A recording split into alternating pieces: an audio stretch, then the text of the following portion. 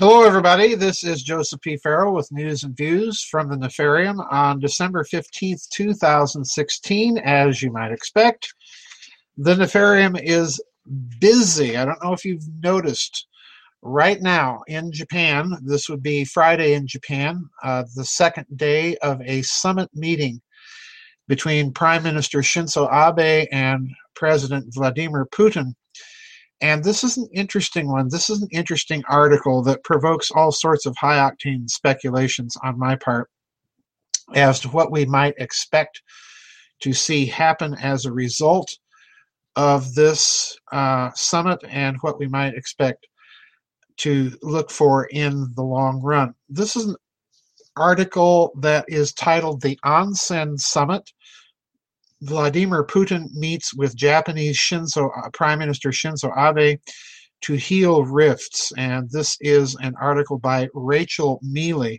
A very interesting article, and there's a lot going on here in between the lines. I want to read some of it to you.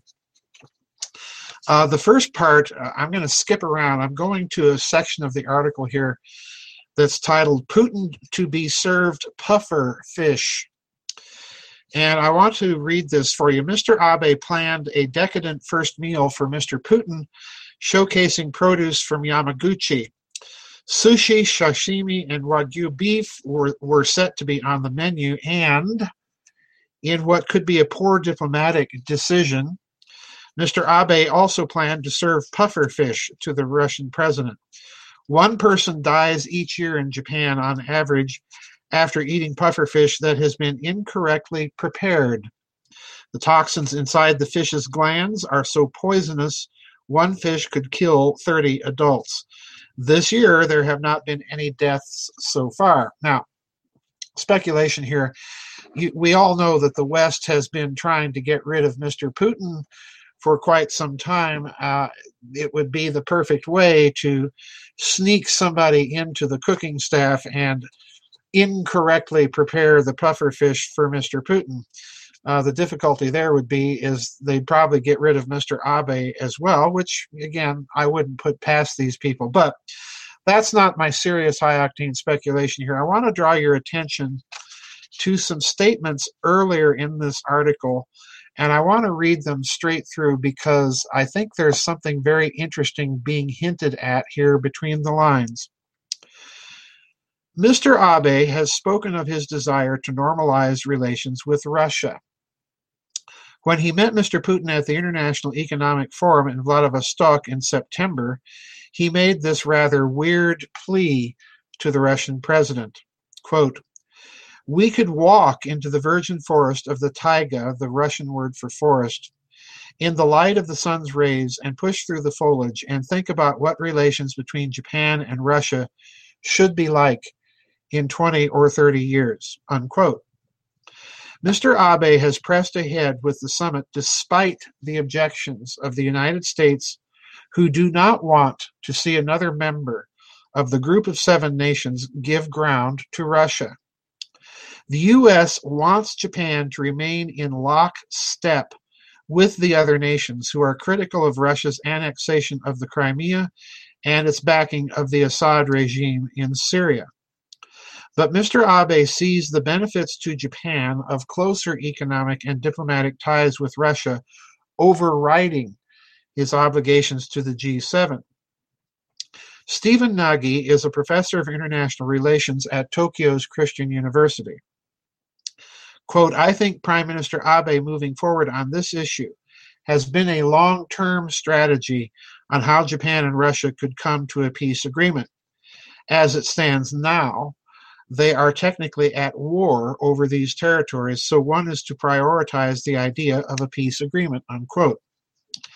The only nod that Japan has made to its diplomatic obligations to the U.S. and other nations has been its refusal to classify the summit as a formal state visit. Mr. Putin will not be meeting Japan's Emperor Akihito during his trip, usually a mandatory agenda item for any visiting world leader, unquote. Now, there's a lot going on here that I want to point out.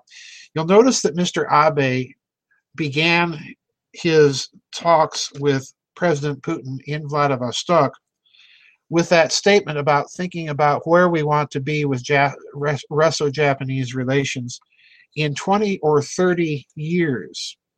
Now that to me right there, folks, says that Mr. Abe is in this for the long haul, and so is Japan.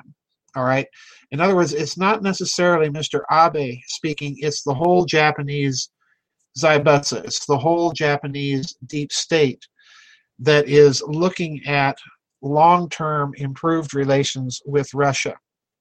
I've said before, I think that this is because the Japanese deep state sees that America's position in the world is weakening, and that over the long term, Japan is going to have to embark on an increasingly independent foreign policy. Now, what does this mean? What can we expect from it? Well, as noted, Putin is not having the usual visit to the Japanese emperor. I think that is, as the article suggests, not just simply a bow to the United States, but I think it's something that Japan is holding out for a point at which things become normalized between Russia and Japan. The key stumbling block has always been Hokkaido and the Kuril Islands that Russia seized right at the end of World War II, which Japan to this date has not recognized. I think what you're going to see the Abe government do is more or less table any serious discussion on these things. They'll continue those discussions for public consumption. But in private, I suspect that what Abe and Putin are really going to be discussing are economic and financial arrangements, and we've seen them following this pattern thus far, are economic and financial arrangements for Japan to get in on building up the Siberian infrastructure. Russia needs this. Japan needs it, and the stumbling block are the Kurils, all right? As long as Russia insists on not negotiating about those things, Japan is going to be reluctant to enter in on any sort of financial agreements that will help Russia build up Siberia and counterbalance, and this is a very important thing to remember, counterbalance growing Chinese influence in that region.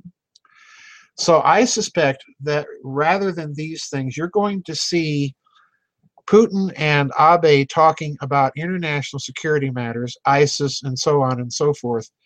And any public discussion of Hokkaido and the Kuril Islands, again, that's going to be for popular consumption. The real action is going to be discussing international security matters and the fact that both nations stand to gain by Japanese infrastructure and financial development with Russia of Siberia and the energy resources in Siberia.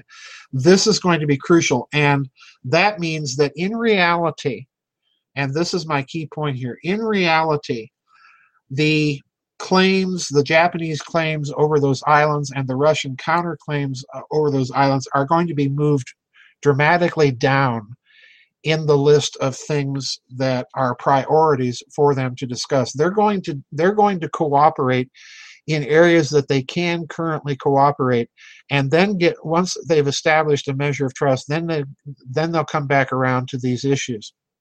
I suspect, as a result of this, that there's going to be some back and forth on international terrorism, on the current Japanese policy of not recognizing the Russian annexation of the Crimea, and so on and so forth. But I think Abe is going to be willing to put all that on the table over the long term, certainly not immediately. We're not going to see any stunning breakthrough announcements from this summit. The real thing that's going to come out of this summit, as I'm suggesting, is over the long term, you're going to have a shift of priorities now being exhibited in Russo-Japanese talks away from this thorny issue of the Hokkaido Islands. Japanese diplomacy is going to proceed along a public track, in other words, and a private track. It's the private track that's going to be interesting to watch, and most of those announcements we can expect to be coming out of Moscow rather than Tokyo, all right? At some point, I suspect that the Russians may invite pardon me, may invite Emperor Akihito to Moscow. All right. If this happens, that's an indicator that there has been, or will be a breakthrough announcement shortly. So this is going to be an interesting period to watch now over the next couple of years with how Japan and Russia actually, in practice, put through these new prioritized negotiation strategies that I'm suggesting. Anyway, the summit's not over yet. I may be jumping the gun a little bit here, but I wanted to bring this to everybody's attention. This is an important story, not receiving that much good coverage in the United States, but this is an important story to watch, everybody. And I'll see everybody on the flip side. I want to wish, in case I forget, I want to wish you all a very Merry Christmas, a Happy New Year. I want to thank everybody for making donations to the website, for sending articles, and to the Virtual Organ Crowdfund. I haven't had yet time to email thank yous to all of those people because I've been not feeling too well lately, not feeling too well today, as a matter of fact. But I will be getting around to that. But in case I forget all those things, a hearty thank you to all of you. God bless, and all best wishes to you and yours for good and safe holidays and for the very best of New Year's. Bye-bye, everybody, and I'll see you on the flip side.